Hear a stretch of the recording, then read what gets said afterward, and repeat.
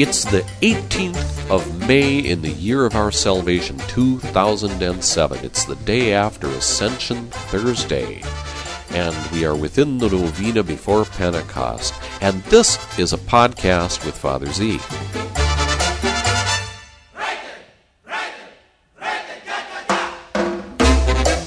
I am very happy today to welcome as our guest Pope Leo the Great, a great saint from the 5th century.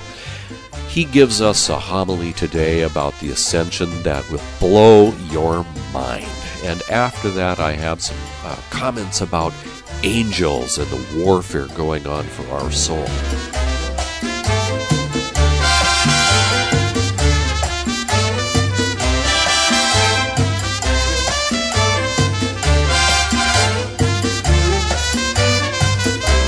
Today we're going to hear sermon number 74 on the Ascension. It's one of two sermons we have of Leo the Great on the Ascension. It was delivered on the 17th of May in 445, which means that yesterday was the anniversary of this sermon. Over 1,500 years ago, his words speak to us with incredible clarion clarity today. This is an absolutely astonishing sermon, and I'm going to read the whole thing for you instead of just the little excerpt that we have in the Office of Readings. It's truly astonishing. And there are a few things that you should pay attention to in this. First, remember our historical context. Leo was involved in fighting in favor of the true understanding of the person of Christ as having two natures. He was a divine person, and of course, the Arians had denied this. They thought that the Son was a creature and less than the Father. But he was also combating against those who thought that Christ's humanity was imperfect, that he had an imperfect soul or there was something defective in him. Leo fought for an understanding of Christ having two perfect natures, perfectly divine and perfectly human, both body and soul. And so you'll hear him in this sermon emphasize both Christ's humanity and his divinity, that it's full and perfect on both hands. However, in this sermon, he's going to be emphasizing the spiritual and the divine, lest we lose track of it in defending his humanity. And it's very, very important for understanding what he's doing in this sermon for the Ascension. Of course, he makes the point that you will expect, that in Christ our humanity has now been elevated. But what he does really in this is he talks about faith and the importance of faith, and therefore how important it was that Christ was to be removed from our sight. You see, this whole sermon about faith emphasizes that we cannot have faith in what we already see or what we already perfectly know. And this means that in God's plan for our salvation, Christ must be removed from our sight at a certain point. Otherwise, our faith and hope and love can't grow properly. But with Christ removed from our sight, faith, hope, and love can grow. And so, in a certain sense, the way that we come to know Christ now is in some ways better because he is gone. Because now it's easier to consider him in his divinity, because we can't be distracted by his physical human nature. If we had it right before our eyes and we could touch him, we could be distracted by that. In other words, we could be distracted by the material dimension. And so we come to know Christ fully in the mystery of signs that are given to us. Leo emphasizes that the sacraments are a real encounter with Christ. He's really truly there, and we come to know him in a sense better through these signs as long as we are in this dark valley of the material world. And so Christ's elevation is our elevation because it's a spiritual elevation. Our intellect is able to go beyond anything that we can see here, through the way that we divide and compose things that come in through our senses. Our spiritual intellect has been raised up because of Christ's ascension. And it's been raised up even beyond the angelic order. And of course, he's got a little paragraph in here talking about the angels in order to emphasize our spiritual elevation. But beyond those theological points, he also has a moral point to listen to. Because we have to concentrate on the spiritual realities of our faith, and because we have to be wary of material things, and because we are under siege, we are being attacked by a spiritual enemy who uses material things as weapons against us. We're talking about the war that the devil wages on our souls. We have to have the physical departure of Christ as a spiritual benefit for us. And so too, our own departure from material things, our own wariness of material life, our departure and, detaching ourselves from the physical world is also of benefit to us. You see, the physical departure of Christ is of spiritual benefit. Our material detachment is for our spiritual benefit. And so we should combat the sins that we commit. We should combat the attacks of the devil, which is a spiritual attack through material things. And we should elevate our soul through a detachment from material things using mercy and generosity with others. It's mercy and generosity which can elevate our spirit and also combat the attacks of the devil. This sermon, friends, is absolutely packed, and those are a few things to listen for as we go through this magnificent sermon number 74, delivered in 445 by St. Leo the Great, one of the great masters of oratory that Holy Church has ever produced.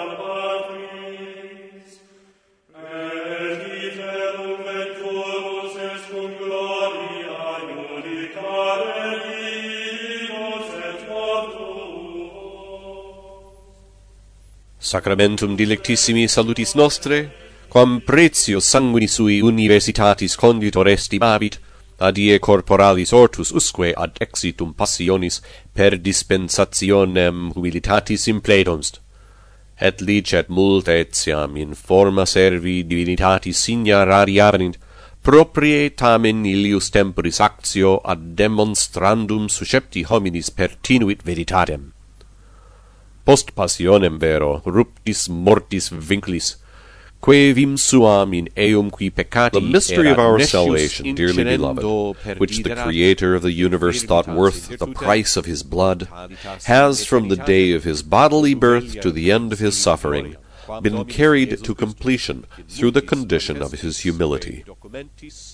Although many signs of the divinity in the form of a servant have been evident, strictly speaking, the action of that time pertained to demonstrating the truth of the humanity he assumed. After his passion, when the chains were broken of that death which had destroyed its own strength by proceeding against one who had no acquaintance with sin, then weakness was turned to strength, mortality to eternity, disgrace to glory. The Lord Jesus made this obvious in the sight of all by many and clear signs, until he carried the triumph of victory that he had brought back from death up into heaven. As the resurrection of the Lord was a cause of rejoicing for us in the Paschal liturgy, so his ascension into heaven is a matter of present delight for us. We recall and rightly venerate that day when our lowly nature was carried in Christ above all the hosts of heaven, over all the angelic orders, and beyond the height of all powers, to the seat of God the Father. We have been established, we have been built in this order of divine works, that the grace of God becomes more wonderful when those things which are felt to invite proper reverence are removed from the sight of human beings, and still faith does not weaken, hope does not waver, love does not grow cold. This is the strength of great souls, and it is the light of intensely faithful spirits to believe unhesitatingly what is not seen by bodily perception, and to fix their desire where they cannot fix their sight. From where would this devotion be born in our hearts? Or how would anyone be justified through faith if our salvation consisted only in those things that lie under our eyes? For this reason, the Lord even said to that one who seemed to doubt the resurrection of Christ, unless by sight and touch he tested the marks of the passion in his very flesh, "Because you have seen me, you have believed. Blessed are those who have not seen, and yet believe." So then, that we can be fit for this blessedness, dearly beloved, after all had been fulfilled that belonged to the preaching of the gospel and the mysteries of the New Testament, our Lord Jesus Christ was raised to heaven. He made an end to his bodily presence in the sight of his disciples on the 40th day after the resurrection. He was to remain at the Father's right hand until the time predetermined by God for filling the number of the children of the church should come, and he would return to judge the living and the dead in the same flesh with which he ascended. What was to be seen of our Redeemer has passed over into the sacraments, in order that faith might be more perfect and more firm. Teaching has taken the place of sight, and to this authority the hearts of believers, illumined by heavenly rays, have conformed. This faith, reinforced by the ascension of the Lord and strengthened by the gift of the Holy Spirit, has not been terrified by chains, by prison, by exile, by hunger, by fire, by the mangling of wild beasts, nor by sharp suffering from the cruelty of persecutors. Throughout the world, not only men but also women, not just immature boys but also tender virgins, have struggled on behalf of this faith, even to the shedding of their blood. This faith has cast out demons, driven away sicknesses, and raised the dead. Those blessed apostles, strengthened as they were by so many miracles, taught by so many sermons, although they had been terrified at the Lord's passion, and had not accepted the truth of his resurrection without hesitation, advanced so much at the Lord's ascension that whatever had brought fear to them before was turned into joy. They had raised the whole gaze of their souls to the divinity of the one sitting at the right hand of the Father. No longer are they held back by any use of bodily sight, which would prevent them from looking with sharpness of soul on that one who had neither been absent from the Father by his coming down, nor had departed from the disciples by his ascension. Then, dearly beloved, the Son of a human being became known more eminently and more sacredly as the Son of God, when he entered into the glory of his Father's majesty. In an ineffable way, he began to be more present in the divinity as he became more remote from our humanity.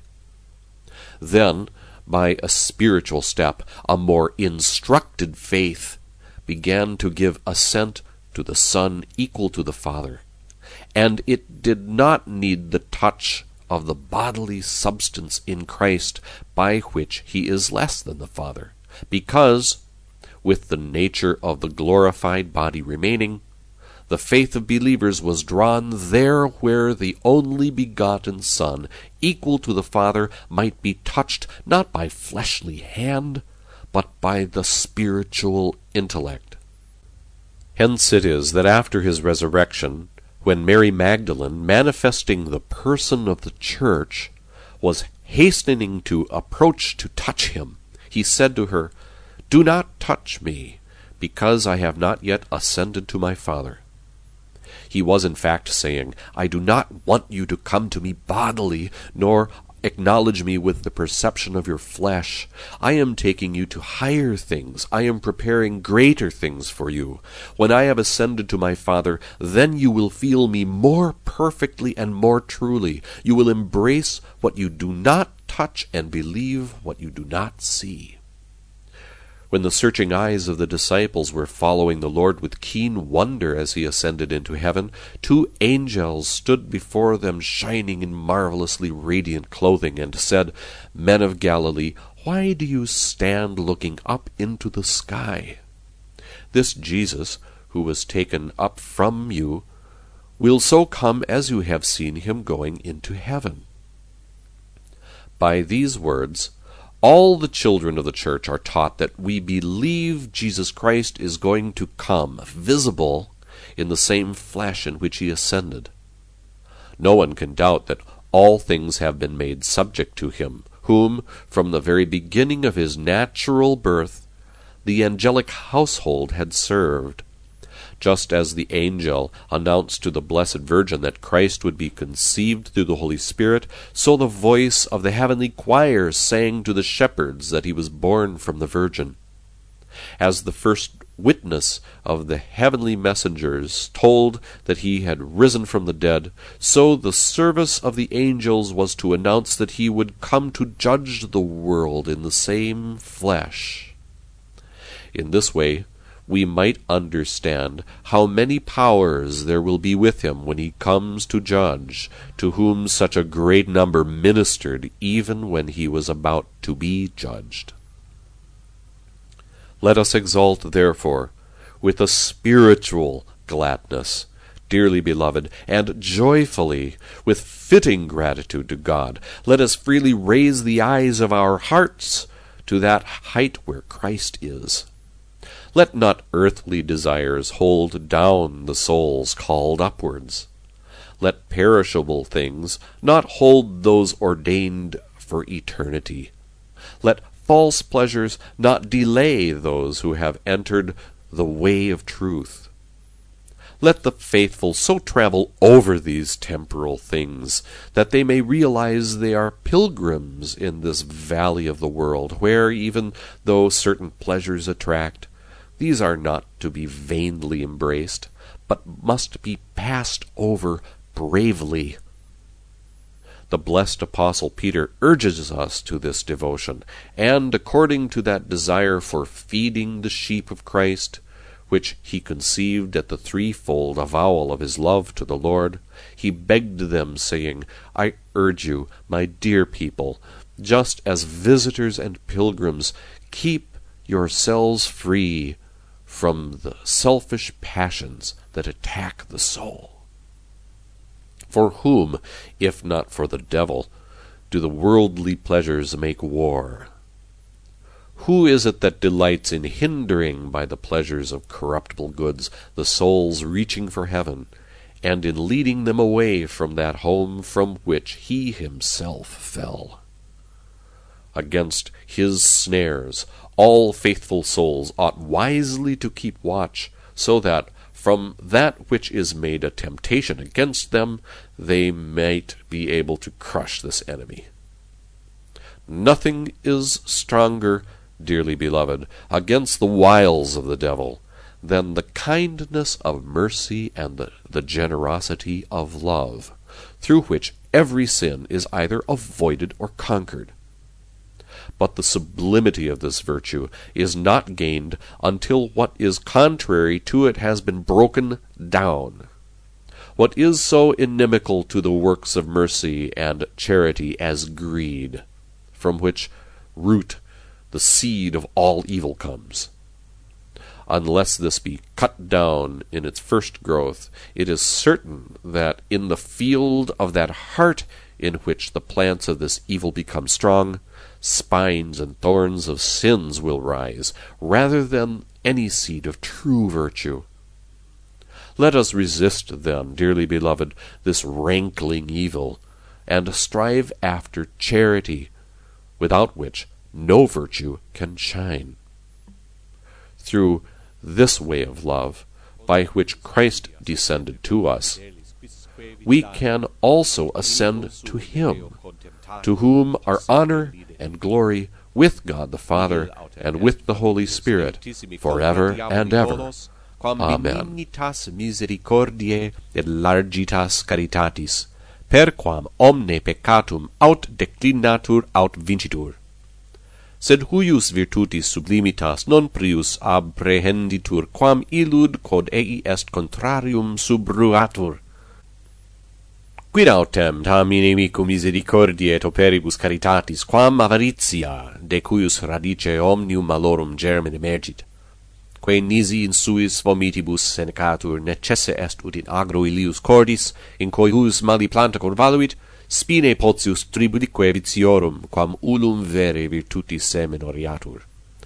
Resistamus ergo delictissimi huic tam pestifero malo, et caritatem, sine qua nulla virtus potest nitere sectemur, ut per hanc, qua ad nos Christus descendit, dilectionis viam, etiam nos apud ipsum possimus ascendere, cui est cum Deo Patre et cum Spiritus Sancto honor et gloria in saecula saeculorum. Amen.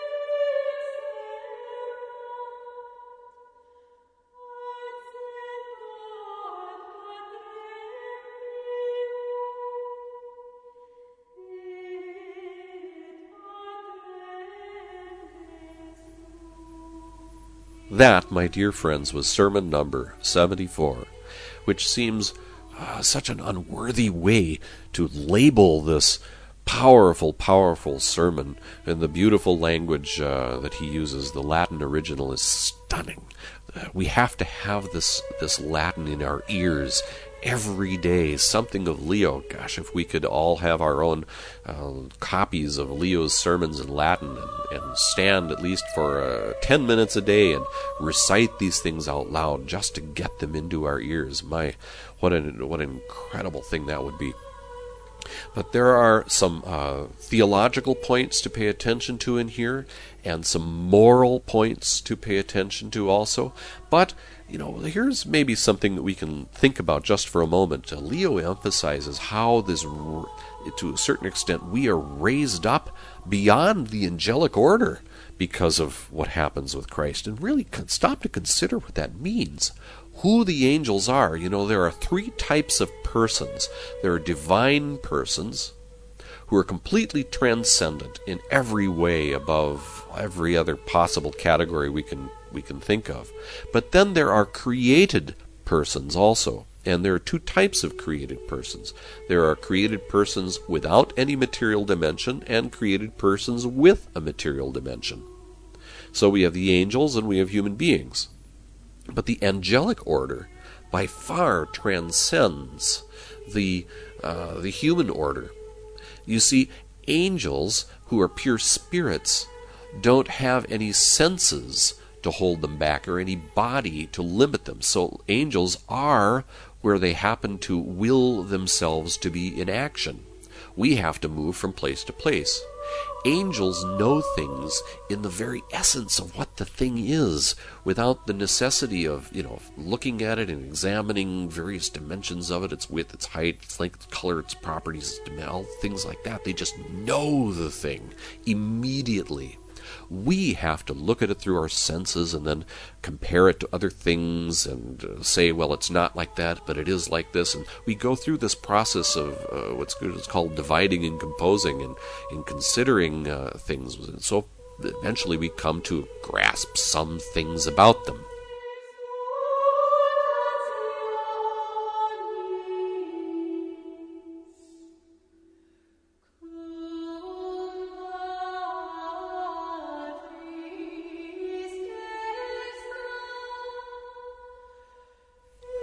But angels, too, because they are so elevated, they can control the material order in ways that we can't even possibly fathom.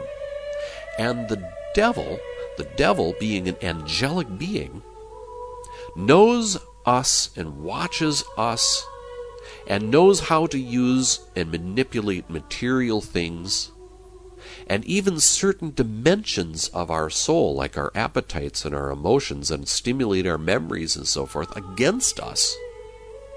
What an incredible enemy we have arrayed against us. This is an angelic being we're talking about. We're not talking about, someone that Jack Bauer in 24 has to fight.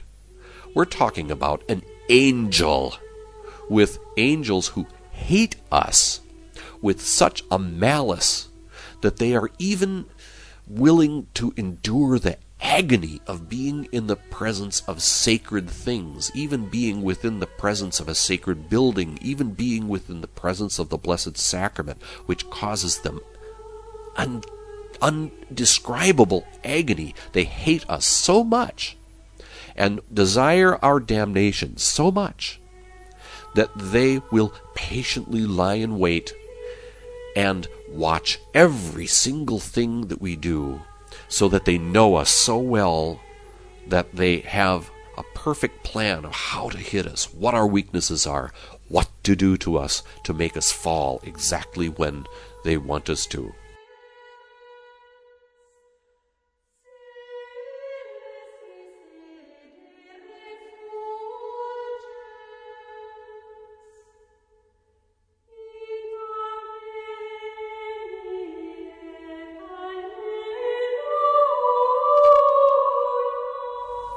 On the other hand, God has given us a free will and also a marvelous intellect, much less than the angels, but it's still marvelous.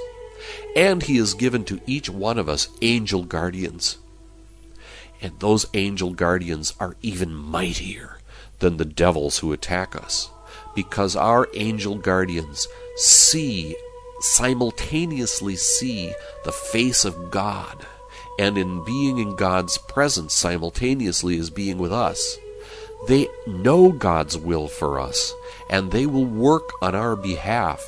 They'll protect us, they'll defend us where they have to, they'll keep us out of those things which we need to be protected from, to the extent that God will not desire that we endure challenges and difficulties and obstacles and even sometimes terrible sufferings for the sake of our soul, according to His plan.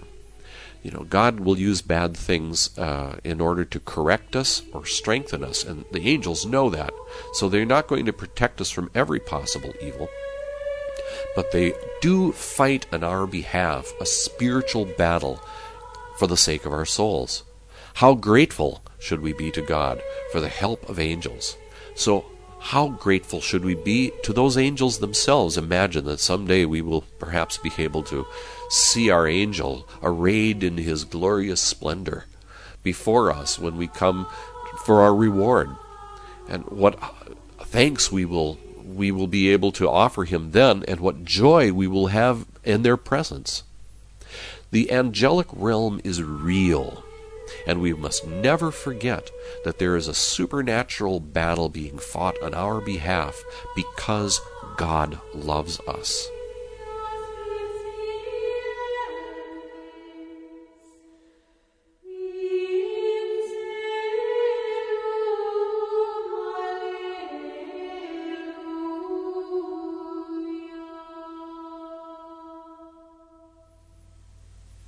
With that, dear friends, I have to wrap this podcast up. I've done a couple podcasts in the last couple of days, but I also have a lot of other work to do.